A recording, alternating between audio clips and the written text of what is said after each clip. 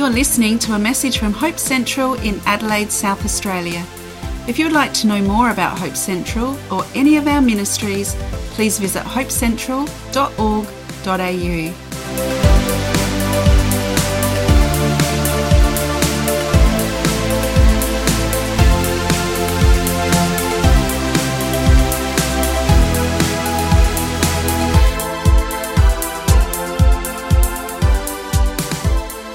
Message today, and I really feel it's an encouragement. I just feel that's what it is, and I want to say that off the bat. So if you feel anything else other than encouraged by what I'm saying today, please come have a chat with me after the service, because I really feel that's not what God wants today. He doesn't want you to feel discouraged. He never does. He wants you to be encouraged. Amen. It was a really good communion too, Paul. Thank you for sharing that. I heard at the start you said 44 years ago you were saved. You came to Christ. I thought 44 years ago. I wasn't even born. I'm in my 40th year this year, and it just reminds me, everywhere I look, something is reminding me about I'm turning 40 this year, and I'm starting to sweat and get a bit nervous about that. 40s are great. I was chatting to someone the other day, and I said, they're 43, and I said, what are your 40s like so far? And he just said, don't ask. I was like, man, my 30s, I feel like saying that in my 30s. What am I looking forward to in my 40s? Anyway, so what I am looking forward to is that I see an ophthalmologist, an eye specialist a lot. I've been seeing him since I was about 22. I had cataracts in my eyes. Anyway, the short of it, late last year they said we're good for surgery. We're actually going to do surgery on your eye to remove a cataract. They were curious about it, whether they could do it or not, because I've had it done before and it's caused complications in my eye and other things. Anyway, it's all good. I'm going to get surgery this year through the public system, which I'm not heaps excited about that because it's a needle in your eyeball. So I'm a little nervous about that, but I see my mum had it done recently. And she's like, it's nothing. But my mum walks through concrete walls. My mum is like, a stoic person. I'm like, I'm still a mummy's boy, like, can you hold my hand when you're there, mum? Anyway, so I have to go every 6 months and get these checkups with the ophthalmologist and the nurses there. And so they get you on this machine and you hold on to these handles.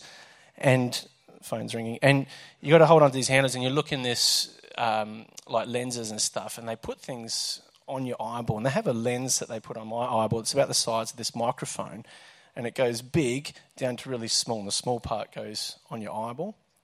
Anyway, I've seen this nurse before. She's really good. I get along with her a bit. Like, she has a bit of a joke with me and says she's going to do things she isn't, so I freak out, and then she has a laugh. They love doing that, nurses, for some reason. And anyway, she just happened to ask me, and she had this lens on my eye like this, and I'm in the machine like this, like looking, and she's got this lens on my eye, sort of pushing it. It feels like my eyeball was going to pop out the back of my head, sort of thing. And she says, I've never asked, what do you do for a living? And I said, I'm a pastor. And as I said, I'm a pastor, I felt the lens sort of go like this. And she said, I've never done this for a pastor before. I said, it's okay. Do the same thing you've done for everybody else, please. You don't have to change your system now because I'm a pastor. We had this great conversation, right? A really good conversation I want to share a bit later on. But she said to me, the next thing she said to me was, okay, excuse me, Father, I'm just going to go and get this over here. And came back there, and I'm like, Father. I said, my kids don't even call me Father. Like, don't call me Father. And I was like, man, what does she think? What is she thinking of me? And so I want to ask that today. What do people think of you? Have you ever thought this? If you could ask this question and get an answer, like if you could find out exactly what people think about you, would you want to know? Oh, I would. No, I don't know. It would depend who you ask, wouldn't it? It would depend who you ask. I wouldn't ask my kids sometimes. I would ask my grandma. If she was still alive right now, I would ask her, because I was a golden boy. It didn't matter what I did. My grandma thought the sun shined out of my eyes. Like she thought I was the best. And I remember one time in the backyard, I was playing in her backyard, was swinging around on the clothesline, old Hills hoist, and I just kept getting further out so I could swing like this as I'm going around. And then I just felt the clothesline just sort of go down and on the ground. And I'm like, I've broken her clothesline. And my sister was right here, and she's just like, you're in trouble. And Grandma came out and she's like, Robin, what have you done? Matt, are you okay? Come here, look after me and all this. I just look at my sister. That's a good grandma. That was my grandma. It didn't matter what I did. She thought the best of me. Always thought the best of me. I love my grandma. But you'd be careful who you ask, wouldn't you, what they think. But it's something that we're curious about. Sometimes they're like, I wonder what people think about me. Do they see me as someone that's got it together? Do they see me as someone who's a loose cannon? Do they see me as someone who's timid, aggressive? All these sort of thoughts come through my head. And I thought that after seeing this nurse, it really, really stuck to me. But there's one thing that I do. I always look at, I don't anymore. I hopped off of Facebook and Instagram a while ago because I get stuck. I look through these reels and I'm hoping, like you look through one and you see a video and you see another one and then you're hoping for another one to make you feel as good as one you saw 50,000 reels ago. Does anyone get caught in that? You're looking through these little short videos, and then I'm like, I'm just wasting my life looking at this. But the thing that I always see on those reels is someone who does something incredible, and then they walk away like it always happens. Like they'll throw a basketball, like these guys here, do perfect. The first time I ever saw one of these videos, these guys here, they do these amazing trick shots. They just look like 7-year-old boys in 30-year-old men's bodies. Like they've got this life where they just do what they want to do. But the first time I saw one of these videos, he was in the back of a ute doing about 60 k's an hour, had a basketball and pegged it off of a cliff and it just went straight through a hoop down there. And I was like, wow, first try. Like that guy's amazing, Yeah, not first try. 50,000 edits later, they finally got it. And then they're all like cheering like, yeah, and walk away like, wow, what an incredible person. He must be really good at sports. Or he just tried a lot and it happened. But you get caught up and I think, wow, these people have got it all together. Like they can just do it. And I was thinking about this. It's amazing what editing can do. It can make you look good. Except for when I do church videos. I always feel like I'm staring, like Ash said on announcements, I always feel like I'm staring at the camera like this just to get the right words out. But there's no amount of editing that can fix my eyes, that's for sure. I remember a story as a kid. My dad was telling me this. It's a great story. Who remembers the old column shift cars like this? How cool were they? I love them. When I first got my license, it was like, if you get a column shift, you want to make it 4 on the floor. You can't have column shift. And now all I'm thinking is, I would love a car with a vinyl bench seat, column shift, and drive that around. How fun is that? No seatbelts. That's the dream. Just cruise around, something like that. Anyway, my dad, when he got his license, he was at school. And his mate had this Valiant column shift. And I don't know how it ended up like this, but my dad said he was in the car park at the school and he borrowed his mate's car and started doing a burnout in the car park, right? And he's like, and all the kids are there like, yeah, like this. And the seat collapsed on him as he was doing a burnout. And he reached for the steering wheel, but he hit the column shift and he put it into reverse as he's doing a burnout. No mechanical sympathy there at all. And the car went bang into reverse, spun around and parked between 2 parked cars on the side of the road. And he said, he put the seat up, got out the car like this, like just walked around, like, and everyone was like, oh, Pete, oh my gosh, how good was that? He's like, yeah, no, I've done it before. Like, yeah, right, and he said he had to go home and change his clothes for a certain reason, but it's like he pulled it up, but he didn't want people to know that he'd stuffed up. He didn't want people to see him like that. He wanted people to think, wow, Peter Perfect, he could drive a car, like that's fantastic. How about this? When things go like that or not the way you think, are you cool, calm and collected? Like when your pointer doesn't work, are you cool, calm and collected? Are you cool, calm and collected? What's going on here? Next slide, please. Are you cool, calm and collected when things don't go your way? In January, every year, I read through Proverbs because it fits. It's just every day you read a proverb and do it. And I've been doing that for about 12 years now. And every time I read, it's like, there's something new in that. Do you get that when you read God's word? I love that. I reckon I said that probably at least 50 times from stage because it's one of the most profound things to me that every time I read the same thing, something different comes out. That is such a defining fact that God's word is living, isn't it? It's so good. And I read a proverb every day. And the other week, this one really stood out to me.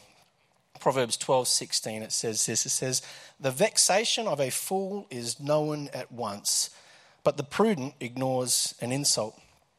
And this stood out to me. The vexation of a fool is known at once. And I thought, I'm going to interpret that. The Matt King interpretation here. It says, The frustration of Matt is known at once. Yes. I was once told that it's really obvious when I'm frustrated by someone, and they said it's not very attractive.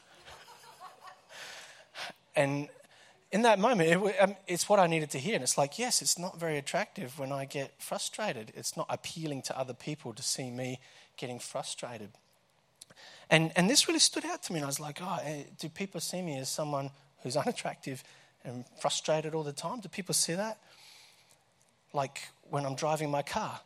This will stick out to people, won't it? There'll be people here that will be on the inside going, yeah, that's me, but I'm not going to shake my head right now and agree. But in the car, someone cuts me off. How attractive am I?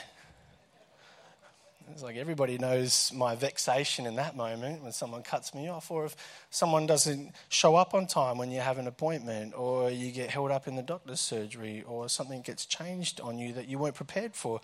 How do you look to other people when that comes out?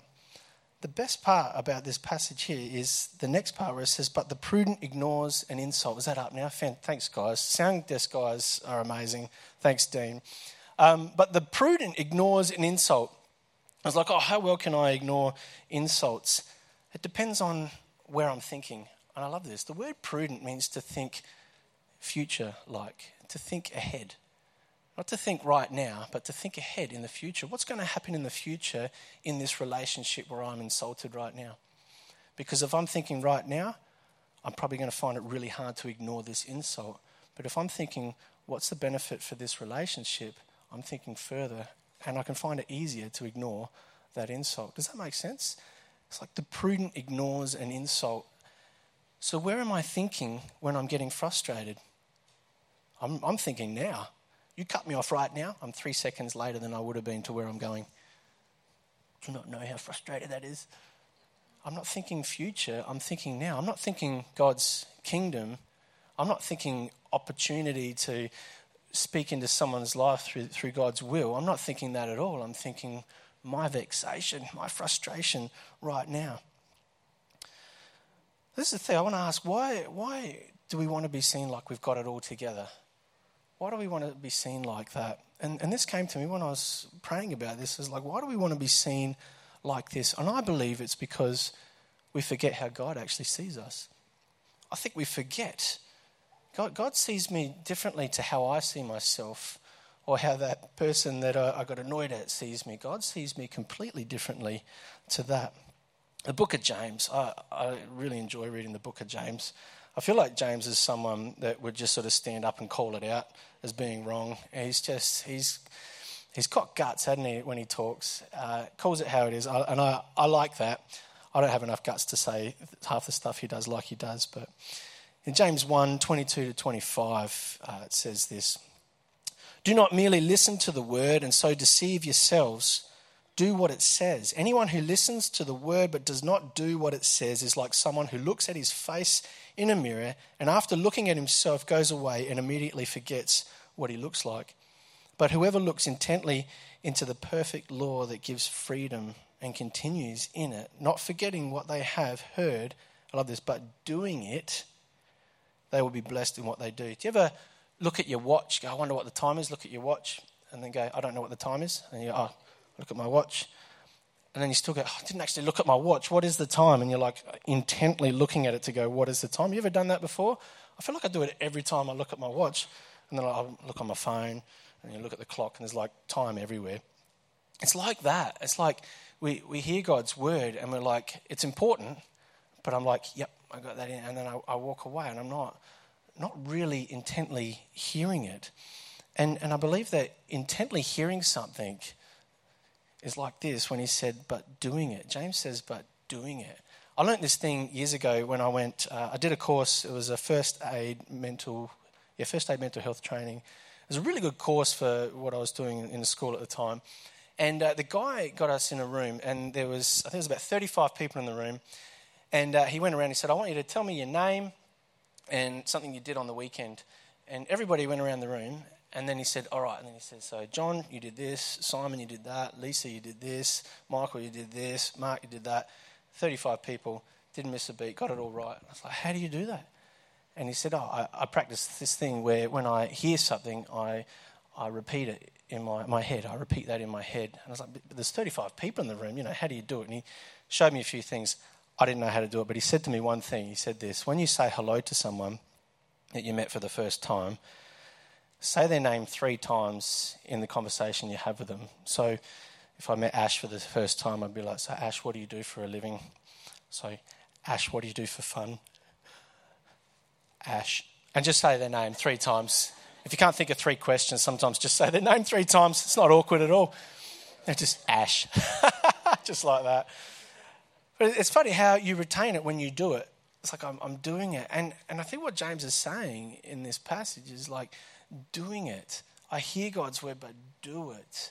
Do God's word. That's how you remember God's word in a way. What a great way to envision that. I can write it down, study it and do that and remember it, and you do memory verses in Sunday school and that. But when you do it, you've actually got to know what it says, don't you? It's like, hang on, what did it say to do? I've got to do that and live it out. The problem we have, though, is like when we look at our watch and forget what we just looked at, is that our focus is somewhere else. I could be looking at my watch because I'm worried about whether I'm going to be on time or what time the movie starts or whatnot. And so our focus isn't completely on it, is it? And that's why we miss it. It's important, but we miss it because our focus is elsewhere. And this is something I want to say today. We value the creation's opinion over the Creator's truth in a lot of things in our lives. And one of those times is when we think, what do people think about me?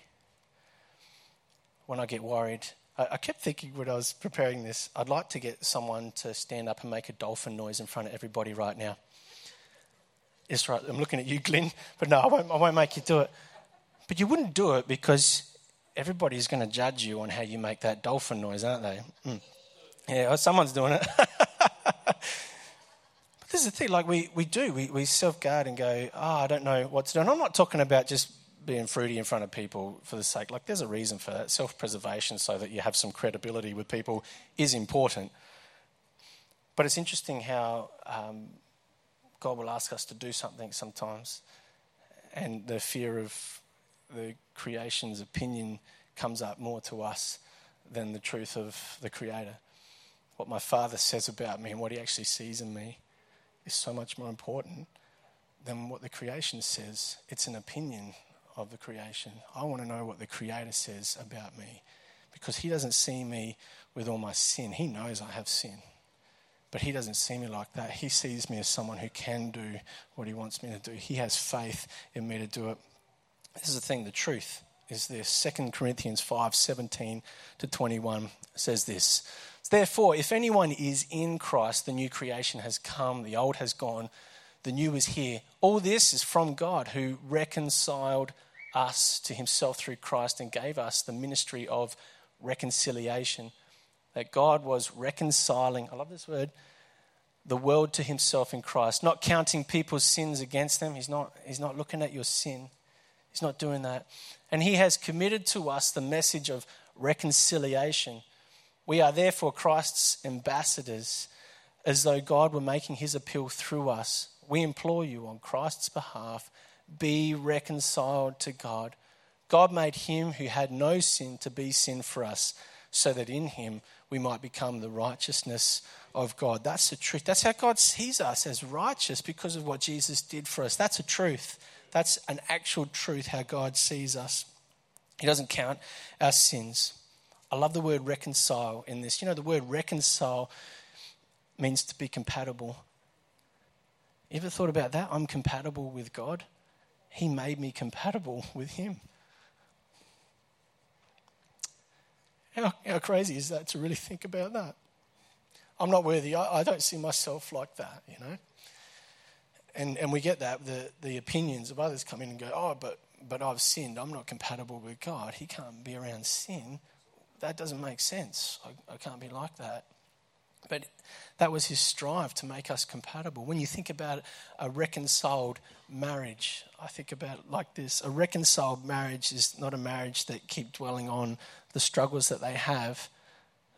They focus on the reconciliation of the marriage, what's brought us back together. The foundation of love has brought them back together. They're both aware that there's struggles and frustrations. They're both aware of it. But they choose to look at the righteousness of the marriage, which is the love in the marriage. And it's like us with God. God sees us. He knows we have sin. He knows that we have struggles and that we fall short. But he chooses to see us like that. But why? Why does God choose to see us like that? I love this. It's because he has more faith in us than we do in him. He has, when you think of that, he has more faith in us who are fallible than we do in him who is infallible. He has more faith in us. So when we start the year and we go, Lord, this year I'm going to read your word every day for 4 hours and I'm going to pray for 6 hours. He's like, and you're going to do it. Because he has faith in us that we'll do it. And then 2nd of January when we sleep in and don't get up, he's like, come on, what's the next thing we're going to go for? I have faith in you. I have faith in you that you can do it. The creator of heaven and earth has faith in us like we don't understand. How cool is that? I love that. But this is the thing, I kind of want to talk about this today. This will be my main sort of thought. We talk about at the start of the year sometimes, and it comes through when we're talking about things like New Year's resolutions and things like that. We're thinking, what do I want to achieve this year? What's my purpose this year? And I felt years ago it was a real struggle with a lot of youth kids that I was hanging around, and like, I really want to find my purpose. I want to find my purpose. And they would struggle because they're thinking it's this hugely complex thing. It's like, I don't know what it is. I've got to do all of this and I've got to achieve this and I've got to be in a position of strength and I've got to be righteous and all this and before I can find out what my purpose is. And as I was sharing this, as I was preparing this, I really felt God say, it's so simple, isn't it? It's so simple to find your purpose. And I believe that your purpose is this. What God sees in you is your purpose. What he sees in you is your purpose. How God sees you is your purpose. And I believe it because of this passage in James. There was so much I wanted to share from James, but I felt like I'd be like cutting down the line a lot today. But in James 1 it says this. It says, those who consider themselves religious and yet do not keep a tight rein on their tongues while driving cars and getting annoyed at people, deceive themselves, and their religion is worthless. It'd be like me standing up here and saying, I get it all right. I wouldn't have any authority to share, would I? Religion that God, our Father, accepts as pure and faultless. I love this. Religion that God, our Father, accepts as pure and faultless is this. To look after orphans and widows in their distress and to keep oneself from being polluted by the world. I am getting a little emotional, sorry. When I was chatting with this nurse, she said to me, I respect your religion, but I've been hurt. I said, okay. And she said, I just can't believe that someone who loves me would say, if I don't do the right thing, I'm going to hell. And I said, I can't believe that either. Like, that's horrendous. Like, that's what you were bashed with all your life, that you're going to hell. That's the focus. What sort of relationship is that? And she said, relationship.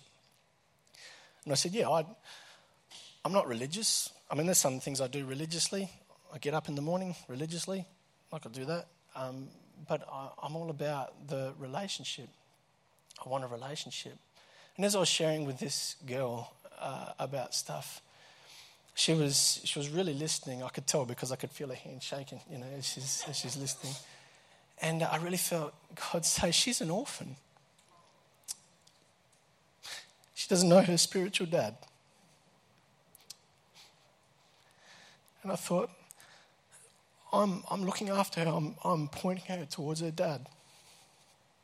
And we didn't have this moment of prayer or, and this huge spiritual moment and angels came in the room and then there was all this music playing and harps and everything. We didn't have anything like that. What I had afterwards was this, a reflection of gratitude from her towards me for sharing. Not thank you for that great wisdom and everything. It was thank you for sharing with me. Gratitude. It opened her heart to things. My purpose is to look after orphans and widows. How simple is that? My purpose is not to be the world's best preacher. I'll fall short of that, that's for sure. But like, our purpose isn't this thing that we look at and go, oh, I've got to be this and do it like this and that. It's simple. Our purpose is to do the word of God, what he sees in us, and he sees us as righteous and worthy to be able to share his love. We are his ambassadors to those that are orphaned and widows. That's our purpose. Can I get the band to come up, guys? I love this in James, where it says the ministry of reconciliation. In Corinthians. I love that. Our goal is to help reconcile people with God, isn't it? That's what we do. And today, the band are going to lead us in a song in a second, but I'd love to pray with you afterwards if you feel that God's placed something on your heart today. But the main point of today that I want to leave you with is that we're compatible with God. God sees us as righteous because of what Jesus did for us. And you may get caught up in thinking what other people think and be worried about that.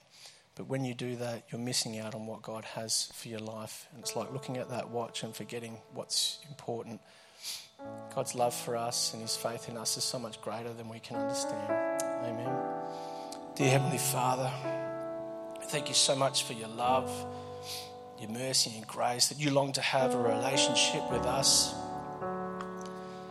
that you have faith in us, that when we strive to do better, Lord, that you are our biggest support, that you are right there alongside us, just encouraging us to go forth. Lord, give us the boldness and strength to be your ambassadors, to see you, Lord, and to realise that you are aware of all our sins, but it's not your focus. It's your faith in us. Father God, Lord, we thank you so much. Amen.